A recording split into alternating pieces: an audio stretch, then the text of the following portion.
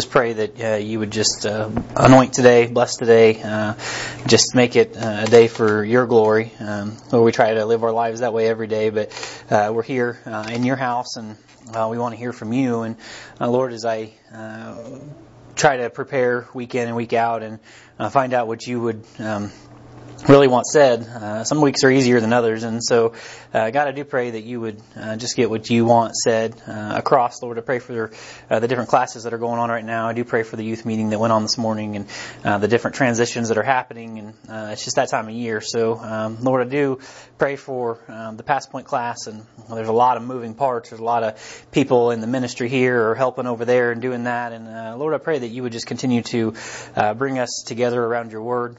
That you would just really change our lives from the inside out, that you would not just make this something that we show up and do every week, but it would be something that challenges us, that tries us, that really desires to make us grow to be more like you. So, God, I do pray you speak to us this morning. I do pray for the word that's going to be preached through Brian. And we do thank you as it's a day that we recognize Mother's Day. And we do thank you for the way that you've given us life, Lord, and you've allowed these women in our lives to just put up with us, and I do thank you for the mothers in our lives. So, Lord, I pray you just bless them, bless your word in Christ's name, amen. If you didn't know today's Mother's Day, you better text your mom. That's all I'm saying. Yeah, so I told your mom I really wanted you to get her a tomato plant for Mother's Day, and so we were going into Menards yesterday, and I'm like, you definitely should get your mom a tomato plant. So anyway, she had if you didn't know, she had 600 of them. So anyway, so if you got your Bibles, open up to the book of 1 Corinthians. So we are moving our way through 1 Corinthians. We're not moving very fast, which is good. I kind of like it that way. I like to, really hear what God's got for us. And so I don't have a whole lot of time to recap. But so the book of 1 Corinthians, this is really weird with all these chairs behind me, is a book that Paul wrote to the church at Corinth. Because he had been there, he basically established the church. He was the first evangelist in town, per se, and he got a church plant started. And he left them doing their thing, and he went on like he always did. And he started hearing rumor that, hey, things aren't really going so well in Corinth, right? And so there's some different sin issues going on, and so the first couple chapters, he really just calls them out, and he very broadly casts the net, and he's just like, hey, y'all are not doing so hot, right? And then when you get to chapter 3, which is where we're at, he starts to more in depth hit each individual subject, right? And so in chapter 3, he really starts to dial in on this issue. And he mentioned it in chapter 1, but he really starts to dial in on this issue of, you guys are you're following men, and you're like, well, I'm following Paul, and I'm following,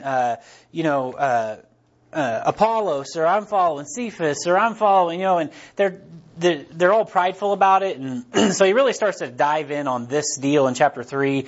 And then in each chapter following, he really kind of hits an issue, right? A little more in depth. We get to chapter 5, he starts talking about some fornication issues. And so we'll go through all those things. But anyway, we've spent quite a bit of time in chapter 3 already. And so there's been a couple different weeks. And so, today, just kind of the title, if you want a title or whatever, is just, and we'll get to why it is that way here in a minute. But the question I have for you is, how clean is your house? Right? How clean is your house? And so it's probably not the best question to ask on Mother's Day. I realize that, but it is what it is. So the last couple weeks, 2 weeks ago or 3 weeks ago, however long ago it was, in the first several verses, we went through what we called a carnality self-exam, right? And so he calls them out for being carnal, for all these different things. And I just gave you a list of, ways that you could ask yourself, are these things in my life? Because those are things that you see in a carnal type of Christian, right? And so go back and listen to all that. I don't have time to do it. And then last week, he picked up in kind of verse 9, and he went through and he kind of started talking about how we're all going to be judged, right? And so I titled that God's building inspection process, right? And there were three different kind of inspections, right? So the first one is, where's your foundation? How is your foundation? And if you're saved, obviously we know that that's taken care of. But if you're not, there's one place you're going, and it's the Great White Throne. And then we spent the second half of, or even more than the second half of last week, talking about if we are saved. I'm assuming that you guys are here on Sunday morning at 9 o'clock or whatever time we start, 9:30. You're saved, you're born again, you're doing your thing, right? And so, we started talking about the judgment seat of Christ and what exactly that looks like. And, if you are saved, we will be judged, and we're going to be judged on everything we've done from the time we got saved moving forward. Not on sin, but on our works, right? And so you might be like, wait a minute, I didn't think it was about works. Your salvation has nothing to do with works. But basically, once you get saved, it's all about what you did for Christ moving forward. That's what, base your glorified body is based on. That's how you receive crowns that you, in turn, are returning back to Jesus. And so we talked about all those things, and we kind of dove into what things Jesus is going to be impressed with, right? And so good intentions, not so much, right? Souls, that's more in his department. And he classifies those things as gold, silver, and precious stones, not wood, hay, and stubble. And so he goes through all that, and remember the context of the entire chapter is he's trying to dive into this, stop following men and just follow God. And that'll kind of bring us to where we're at today. And so I just want to read through the first part of the chapter to get us where we're at, and then we're going to switch gears because today's a little bit different. And he says, and I, verse 1 in chapter 3, brethren, could not speak unto you as unto spiritual, but as unto carnal, even as unto babes in Christ. He's like, you guys are acting like a bunch of babies, right? I have fed you with milk and not with meat, for hitherto you were not able to bear it, neither are you... neither yet now are you able, for you are yet carnal. For whereas there is among you envying and strifes and divisions, are you not carnal and walk as men? For while one saith, I am of Paul, and another, I am of Apollos, are you not carnal? He's like, really, you guys are acting like a bunch of kids here, right? Who then is Paul? Who is Apollos? But ministers by whom you believed, even as the Lord gave to every man. I have planted, Apollos water, but God gave the increase. Paul's like, yeah, you're right. If you want to talk about men for a minute, you're right. I was the guy who came and shared the gospel with you. I planted it. Okay? But I'm still nothing. And I'm telling you, from the horse's mouth, I'm nothing. Apollos came after me, and he did some good teaching. He's nothing. What we're trying to tell you is we are all serving one guy, and it's not this guy, that guy, or that guy. It's the man, Jesus Christ. Verse 7, so neither is he that planteth anything, neither he that watereth, but God giveth the increase. Verse 8, now he that planteth and he that watereth are one, and every man shall receive his own reward according to his own labor. That's where we get into what we were talking about last week. Verse 9, for we are laborers together with God. Ye are God's husbandry, ye are God's building. According to the grace of God, which is given unto me, as a wise master builder, I have laid the foundation, and another buildeth thereon. But let every man take heed how he buildeth thereon. For other foundation can no man lay than that is laid, which is Jesus Christ. Paul's like, I came in and I gave you the foundation. But honestly, it had nothing to do with me. Anybody else could have came in and told you the gospel the same way that I did. The point is, as long as the foundation is correct, you can move forward. But the foundation has to be Christ. So he's like, stop focusing on the man and focus on the man. So he's really hitting on this thing over and over again. Verse 12. Now, if any man build upon this foundation. Now, he's talking about anybody who might come in and preach to you, right, from here on forward. But what he's really talking about is if you're going to try to grow your faith post-salvation. Because nobody else can do that for you. I can't be like, you know what, Caleb? I want to do some extra work for you, to get you a little more clout with God. I can't do that, right? If you want to grow in Christ moving forward, it has to be on you. Right? I can share the gospel with you and you can get saved, right? But from then on, I'm just using an example, right? From then on, it has everything to do with what you want to do to build upon that foundation. How do you want to grow? That's what he's trying to talk about here. So it says, now if any man build upon this foundation, gold, silver, precious stones, wood, hair, stubble, these are things we talked about last week, every man's work shall be made manifest at the judgment seat of Christ. We talked about this last week, okay? Every man's work shall be manifest, for the day shall declare it, because it shall be revealed by fire, and the fire shall try every man's work, what sort it is. And if any man's work abide, he hath built thereupon he shall receive reward. And if any man's work shall be burned, he shall suffer loss, but he himself shall be saved, yet so as by fire. That gets us to where we are, right? You can build upon all of this. You can try to grow your faith, but it has to be through Christ. And then we get to this part of the chapter, and there's 2 verses. And I believe that the Bible is perfect. I just do. I believe that God made it exactly how He wanted it. I believe He has things in the order that He wants them. Like, all these different things. So when I come across something that's like, that doesn't make sense to me, like, I have to ask myself why. Because if you go on from there, He's just talking about, hey, stop focusing on the man, stop focusing on the man, focus on Christ, do these things, stop following men. And then He for 2 verses, He just stops and He's like, just time out for a minute. And then He jumps right back into it. And so I'm trying to figure this whole thing out, right? And there's the context, right? And so sometimes you come across things that just don't fit in.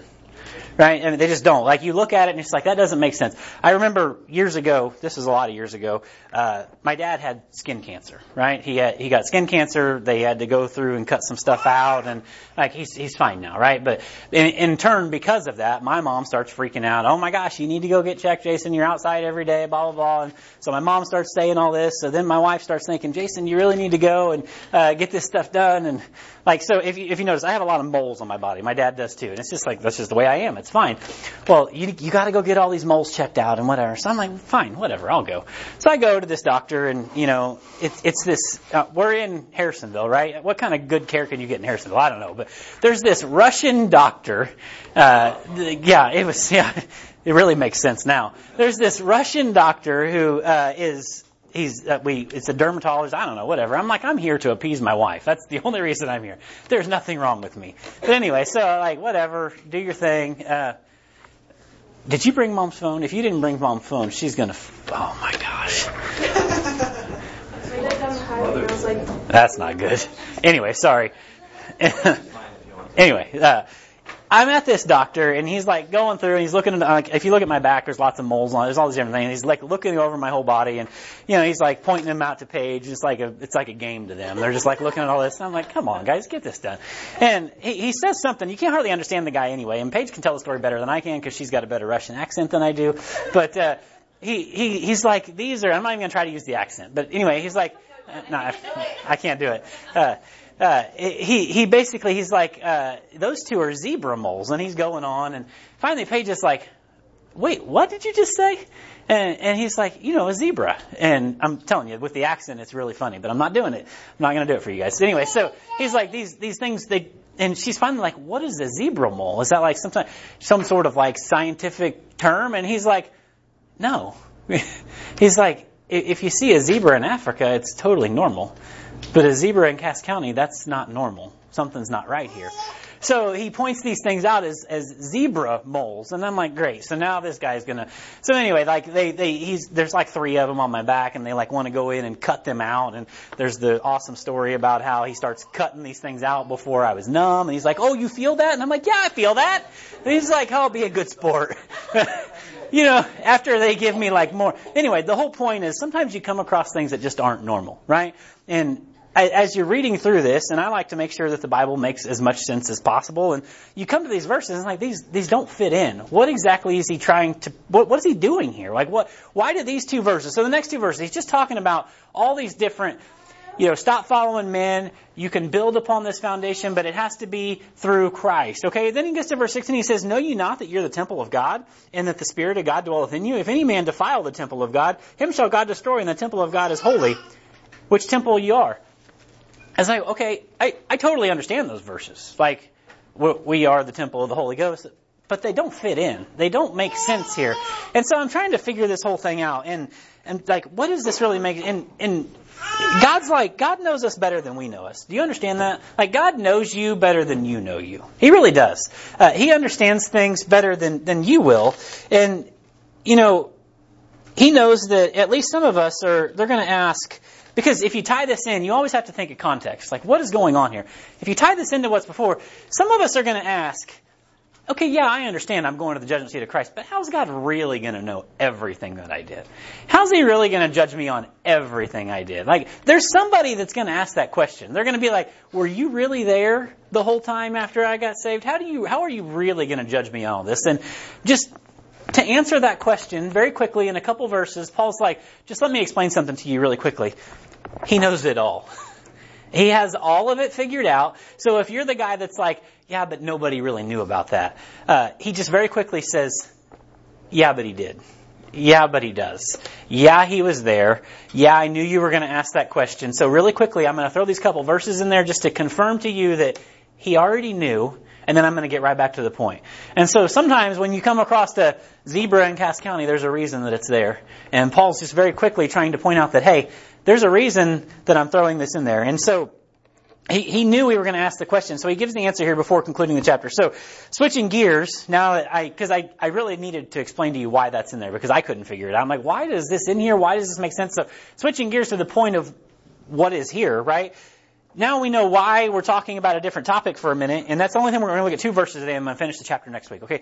So, why we're talking about a different topic for a minute, here's another question I have for you. It gets back to the question, how clean is your house? You know, Mother's Day, and not really, but anyway, here's another question. Have you ever noticed, and this doesn't happen in my house. I don't know if this happens at everybody else's house, but this doesn't happen in my house. Have you ever noticed, and I'm sure the guys are going to be like, yeah, I noticed, and the ladies are going to be like, no, it's not like that at all. Have you ever noticed that having a quote-unquote clean house is relative to who's coming over, right? It's very relative to who's going to be around, right?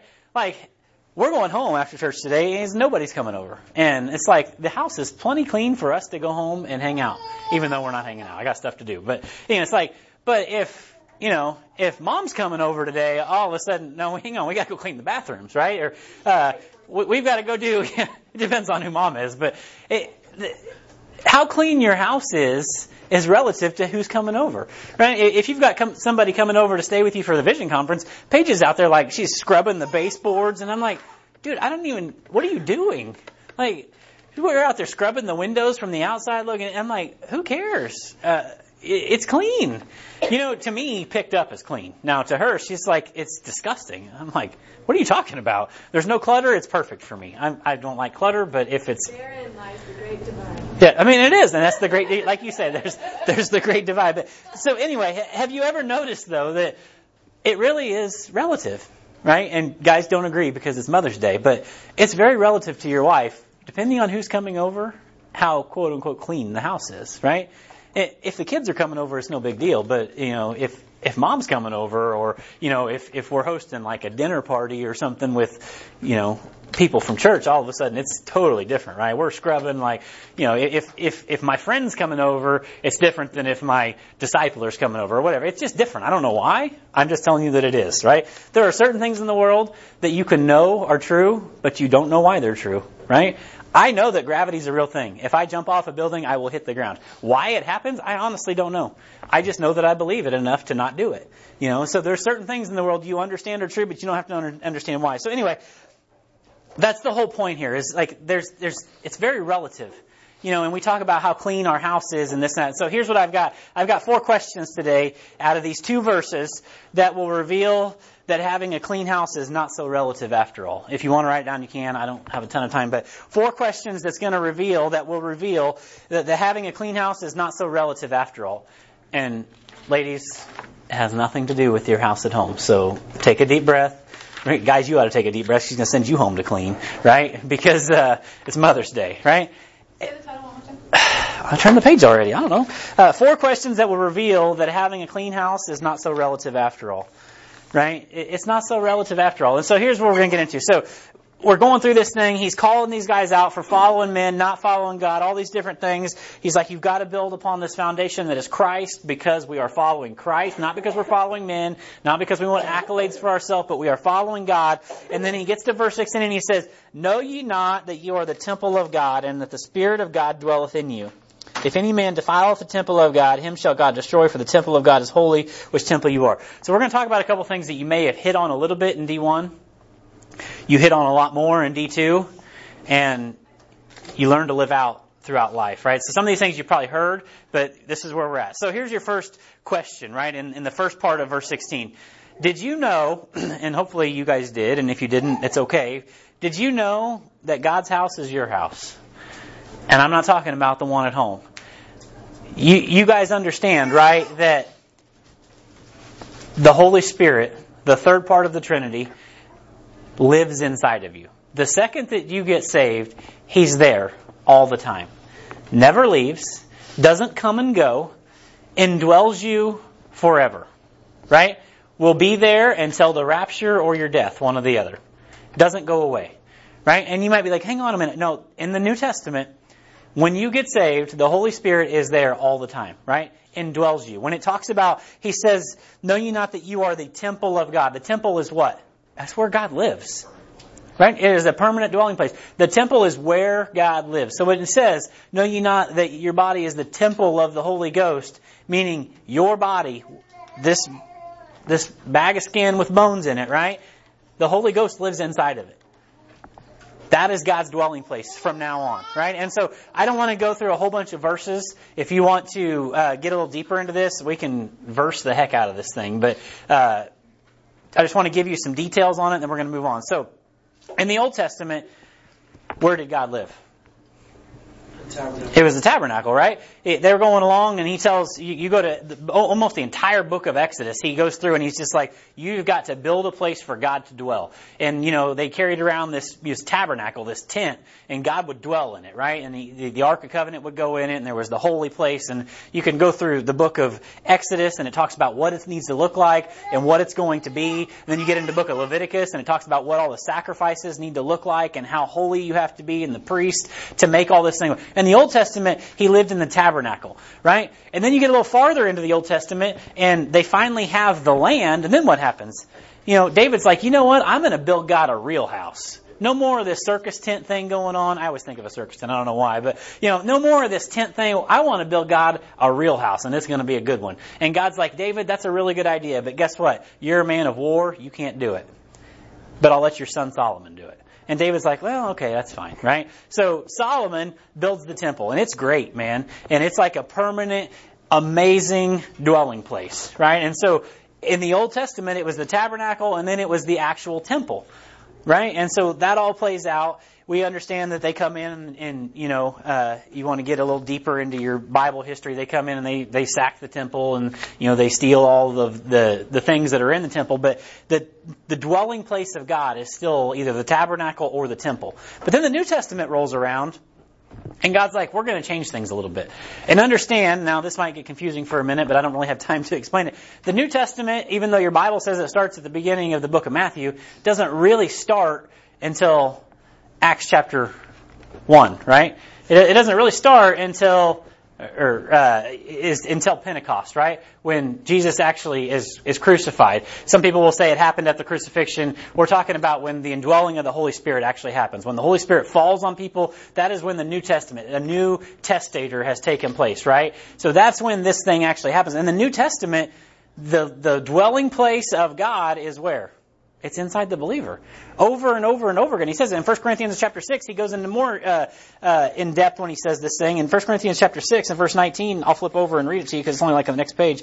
It says what? This is a memory verse in D1 if you should know this. Know ye not that your body is the temple of the Holy Ghost, which is in you? What? Which you have of God, and you are not your own? For you're bought with a price. Therefore glorify God in your body and your spirit, which are God's. The first thing you need to understand is God lives inside of you all the time. In the New Testament, He's there all the time. It's not like the Old Testament. He's there. The dwelling place of God is inside the believer, right? Now, I don't really want to get into this. We can get into this more in depth in personal conversation, or you can come to D2 next year. Starts in September. After the rapture, this all changes again, right? Because it's a new dispensation. And it all happens differently. But for the age of grace that we live in right now, the Holy Spirit indwells the believer. Okay? So that's what we're talking about. So that's your first question. Did you know that God's house is your house? He lives inside of you. Most of you guys, all of you probably knew that. Okay? So what does that mean? So go on. The second question in verse 16. It says, know ye not that your body is a temple of God, and that the Spirit of God dwelleth in you. So we understand God's house is you. Right? Your body. That's God's house. God's Spirit lives there all the time. Your second question is, did you know that God was coming over to stay? Did you know that when you got saved, some people did understand this, but some people didn't. Did you know that He was coming over to stay? Right? It's like, guys, sometimes, your wife, and praise God, and I'm not just saying this tongue in cheek. I really do love my family that I married into. But some guys, they're just like, they cannot stand their in-laws, right? The wife's like, oh yeah, my mom's coming over to stay. And, the first question the guy's like is, for how long, right? And I'm like, it is what it is. But like, that's the question. It's like, oh my gosh, and so that's kind of the thing. Did you know that God was coming over to stay? You get saved. Did you know this wasn't just while I wanted him to? He's there all the time. God's coming to stay. Right? In the Old Testament, and I keep comparing this thing because it's different. In the Old Testament, the Spirit of God would come on a man and leave. He would come and go. The Spirit of God didn't come and stay. He didn't come and indwell. It would, you would read about the angel of the Lord coming and doing this, or he would come and he would go. Think about Gideon, and he prays and he's like, God, just bring your Spirit one more time. And all these different times, and I was going to list a whole bunch of references, and I knew I wasn't going to have time. So, but again, it was almost like a tabernacle. He would come and go. He would come down and then he would leave. He wouldn't stay. But when you get to the New Testament, he comes and he stays. It says that when you get saved, the Holy Spirit is going to come inside of you and it's not going anywhere until you either die or you get raptured out of here, one or the other. Now you might be like, well, what happens if I go back living like hell? Well, you're taking Jesus to do it with you. How's that feel? Right? Well, what happens if I don't want him to be there? Well, again, can't change it, right? We understand that you cannot lose your salvation, right? There is no working for it. Once you get saved, you're saved, and there is no getting unsaved. Now you can backslide, you can quench the Spirit. The Bible says you can even have what the Bible calls a seared conscience, meaning you've done the wrong thing so many times that like it's just seared off. You don't even feel it anymore. It's one thing to like you poke yourself with a needle, and it's just like, man, that hurts, right? But you poke yourself with a needle enough times, or a better example would be like you try to learn how to play the guitar. And it's like, I don't want to do this because it makes my fingers hurt, right? But you do it long enough and you build calluses, right? And then you don't even feel it anymore. You're just, doing your thing. You're just picking and grinning, right? You're doing your thing, but you don't feel it anymore. The same thing happens with your conscience, right? You can do the wrong thing so many times to where your conscience becomes seared. At first you feel it and you feel the prick of God, but you do the wrong thing enough times and you're just like, that's not really that big of a deal. I don't even feel the pain anymore. Right? And you can do that. That doesn't mean you lost your salvation. The Bible even clarifies it when it talks about a seared conscience. But the point is, God's there to stay. Did you understand that he was coming to stay all the time? Now again, after the rapture, just in case you're wondering, not trying to plug D2, but I am kind of plugging D2. Come back in September, we can go through what happens. But after the rapture, it all changes again, right? Salvation happens differently. The Holy Spirit, he comes and goes, right? The Spirit can come and dwell a person, through the tribulation period, but it's just for a time, then he leaves, right? Now it's like it was in the Old Testament where salvation is based on works, right? It's not like that in the age of grace that we live in, but it is like that. It's all based on, well, what did you do, and is it good enough to get you there? That's how it was in the Old Testament. It was you were saved by faith, not through faith. And so there's this small time that we live in where it's super easy, right? All you got to do is believe and confess and just live for him. Perfect. But it's not going to be that way. So did you know that God's house is your house? Did you know that God was coming over to stay? Because he is. He's there all the time. The next question you got to ask yourself in verse 17 is, are you taking care of God's house? So now you know, my body is the temple. He lives inside of me, and he's there all the time. How am I taking care of this thing? In verse 17, he says, if any man defile the temple of God, him shall God destroy. Now, if you were just reading this verse on its own, you'd be thinking, well, what are we talking about? The Old Testament temple? I'm talking about your body. If any man defile the temple of God, if any man is defiling his body, what does it say? It says, him shall God destroy. How can you defile the body you live in? Well, it can be a lot of different ways, right? Self-pain, all those different things. But we're talking about like things that you see that you ought not, things that you do that you ought not, things that you know are unholy that you're doing. That is defiling the temple of God. God lives inside of it. You're dragging him through all the stuff that you're doing, and you're like, well, he hasn't called me out on it yet. I mean, you better just understand this is grace, right? This is grace. I know a lot of people that have done a lot of things that they shouldn't have, and I've seen it go both ways. I've seen God finally come to bring the hammer down, and I've seen people like finally come to the realization that, oh my gosh, I've got it. If I don't change now, God's going to bring the hammer down. And they're just totally broken and they're totally repentant. And, it's really sweet to see somebody like that. Too often the world wants to cast stones. It's like, yeah, that guy, he used to do this or he used to do that. And I'm like, well, praise the Lord, he's not anymore. Praise the Lord, he's living for me now. I would rather, what's it say? The heaven would, they rejoice over one sinner that repenteth, man. I would rather see one guy get it right than 100 guys show up at church every week and get it wrong. It's like the Pharisees. Who cares? I would rather have the church is a hospital for the sick. That's what we're here for. That's what we're doing. And so, are you taking care of God's house? And the thing that kind of kept coming to mind with this is, and I am this way, so don't get me wrong, but there are people that will get all bent out of shape if you do something to the American flag, or you can take anything, but this is just one thing that comes to my mind, right? If I see somebody just trampling on the flag, that's not cool with me, right? We're blessed to live in the country we live in. Them's like fighting words, right? You're going to do something like that. You're going to trample on my flag. You're going to burn my flag. You're going to do that. That's something that's worth standing up for, right? Are you willing to stand up for the same thing for what God's done for you? Too many quote unquote Christians are willing to die for the flag, right? And I'm not talking about their country. I'm talking about the flag. And I'm just using this as an example. You can use anything. But they're not really willing to do anything for God's house, right?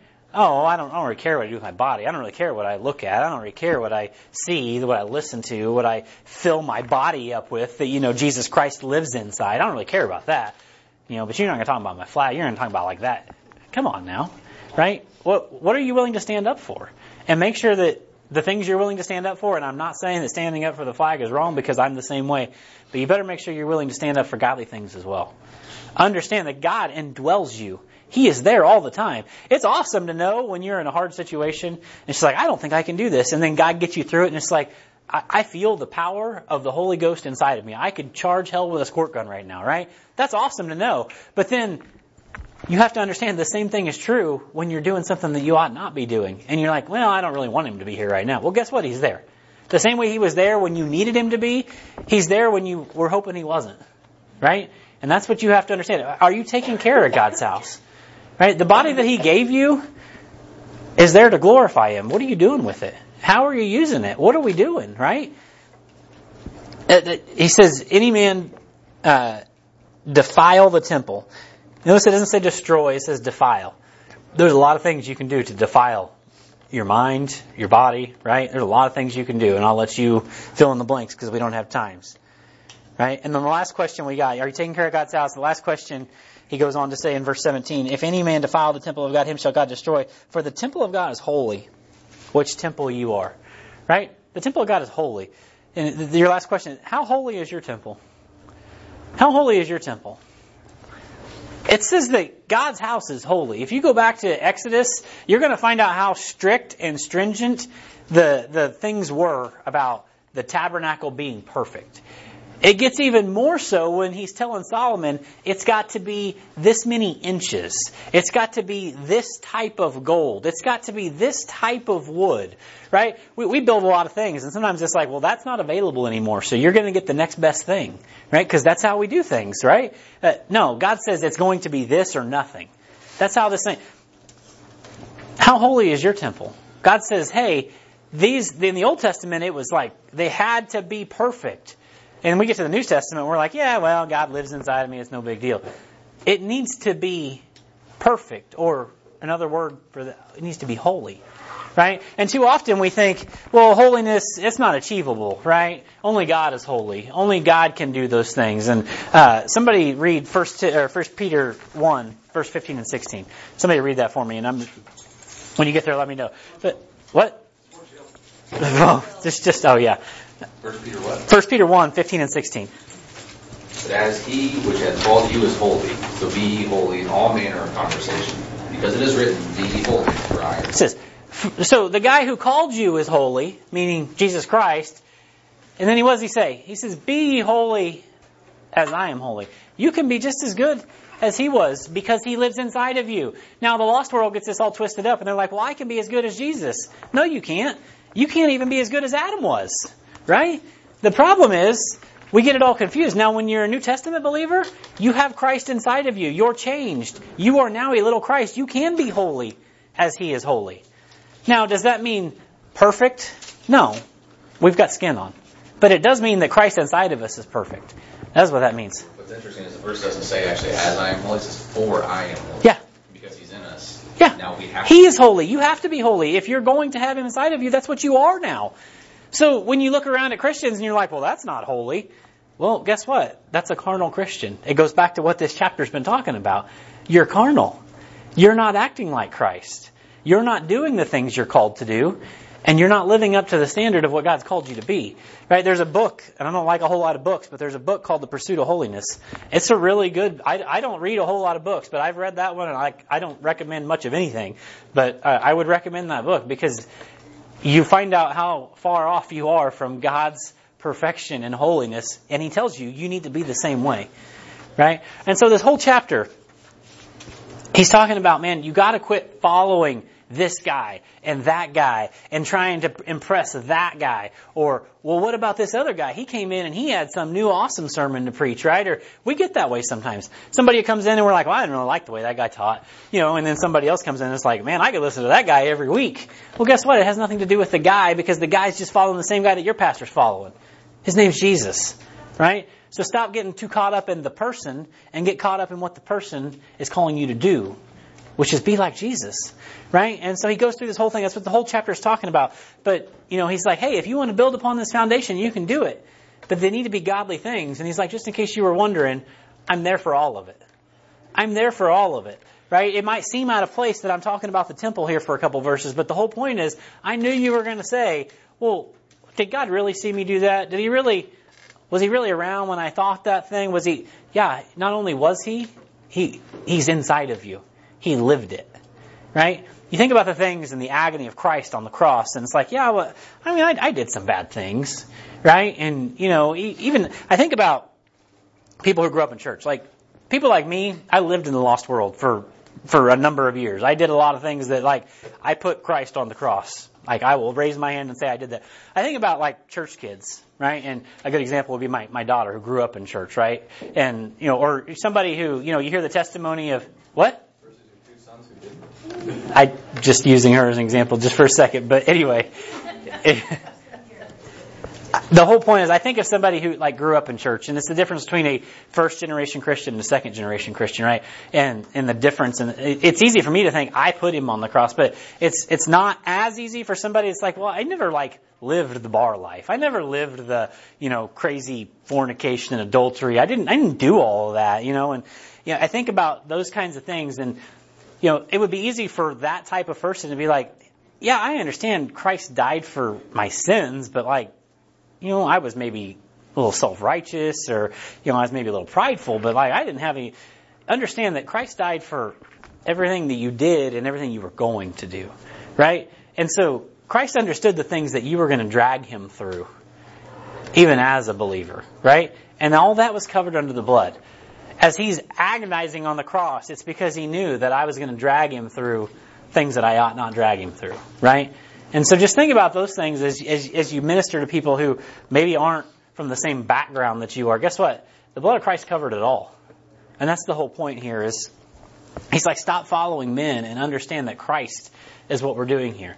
It's not a coincidence that this is the main thing that he calls out at the church at Corinth, right? There's some other things. He could have went to chapter 5. We think fornication, oh, that's terrible, right? Most of you guys know it, but there's a guy that's been sleeping with his mother-in-law, right? And he calls it out right there in the text, and it's like, that's messed up, right? That's not the first thing that he calls out. He calls out, stop following men and follow God. Be focused on the thing that you need to be focused on. And he addresses each sin issue one at a time, and he goes through it. But understand, the blood of Christ is all we need to focus on, right? And going back to the Vision Conference, thinking back to the night that Dan Renault spoke, right? He's just like, sometimes instead of charging hell with a squirt gun, we need to take a step back to the cross and remember what Christ had to do to get us to where we are now. We're always, and Brian Hedges is this way, we've got to be moving forward, we've got to be charging forward, we do, but don't forget where you came from. Don't forget where you were. And it really brings a humility into your life. So go back to these things, how clean is your home? Understand that God indwells you, right? And there's not a coincidence that these verses are here. We'll finish up the chapter next week. We'll keep pressing forward. One thing I forgot to announce in the announcements, Brian texted us, and I forgot to say it. There's a fifth Sunday this month, so you guys, it's the Lord's Supper. There's no 9 o'clock service at all for that, so it's just 10:30 service that day, and it's actually that way for the rest of 2022. Just so you know. So on the fifth Sunday, there's only service at 10:30 just for the rest of the year. So until he changes it, but for now, that is. There's nothing at all. Usually we do something together, but we're not doing anything. There's just one service at 10:30. It's to give everybody kind of a break, a ministry a break, just everybody a little bit of a breather. And so anyway, that's the deal until it changes. So for now. Did you announce this? No, I didn't. There's a ministry training. Real quick, announce that and then we'll pray. Yeah, so this is in your bulletin, ministry-wide training. Anybody who works in the children's ministry or has a desire to potentially work in the children's ministry, please attend. If you do have children, please try to organize a sitter if you can. If you don't work in the ministry or don't have children, offer to watch children for people if you could. Outside of church child care, because we think it'll be good. It'll be workshop style. We'll have lots of fun. We'll have door prizes, lots of stuff. But I think it'll be essential for the ministry on getting everybody equipped and on the same page for what we're doing in our vision. So, get that on your calendar. All right, let's pray and we'll get going. I've got to be somewhere 5 minutes ago. So let's pray. Father God, I love you. I thank you for today. I thank you for your word, Lord. I do pray that you would just continue to just bless us today. You really are good to us, Lord. Pray you just give us all some time with our parents today, with our mothers. We would really just appreciate the things that they go through for us. And I think of just the things that I put even my mom through over the years. And so, Lord, we do thank you for that. Thank you for just giving us all somebody to bring us into the world and the life that you gave us through Christ. So I pray that you just use these things that we talked about today to just try our hearts, to grow us up even a little bit more like you, because you've called us to be holy. So I pray you just bless the service as Brian preaches, bless the baptism, just the public profession, Lord, and I pray you just get the honor and glory from all of it. In Christ's name, amen.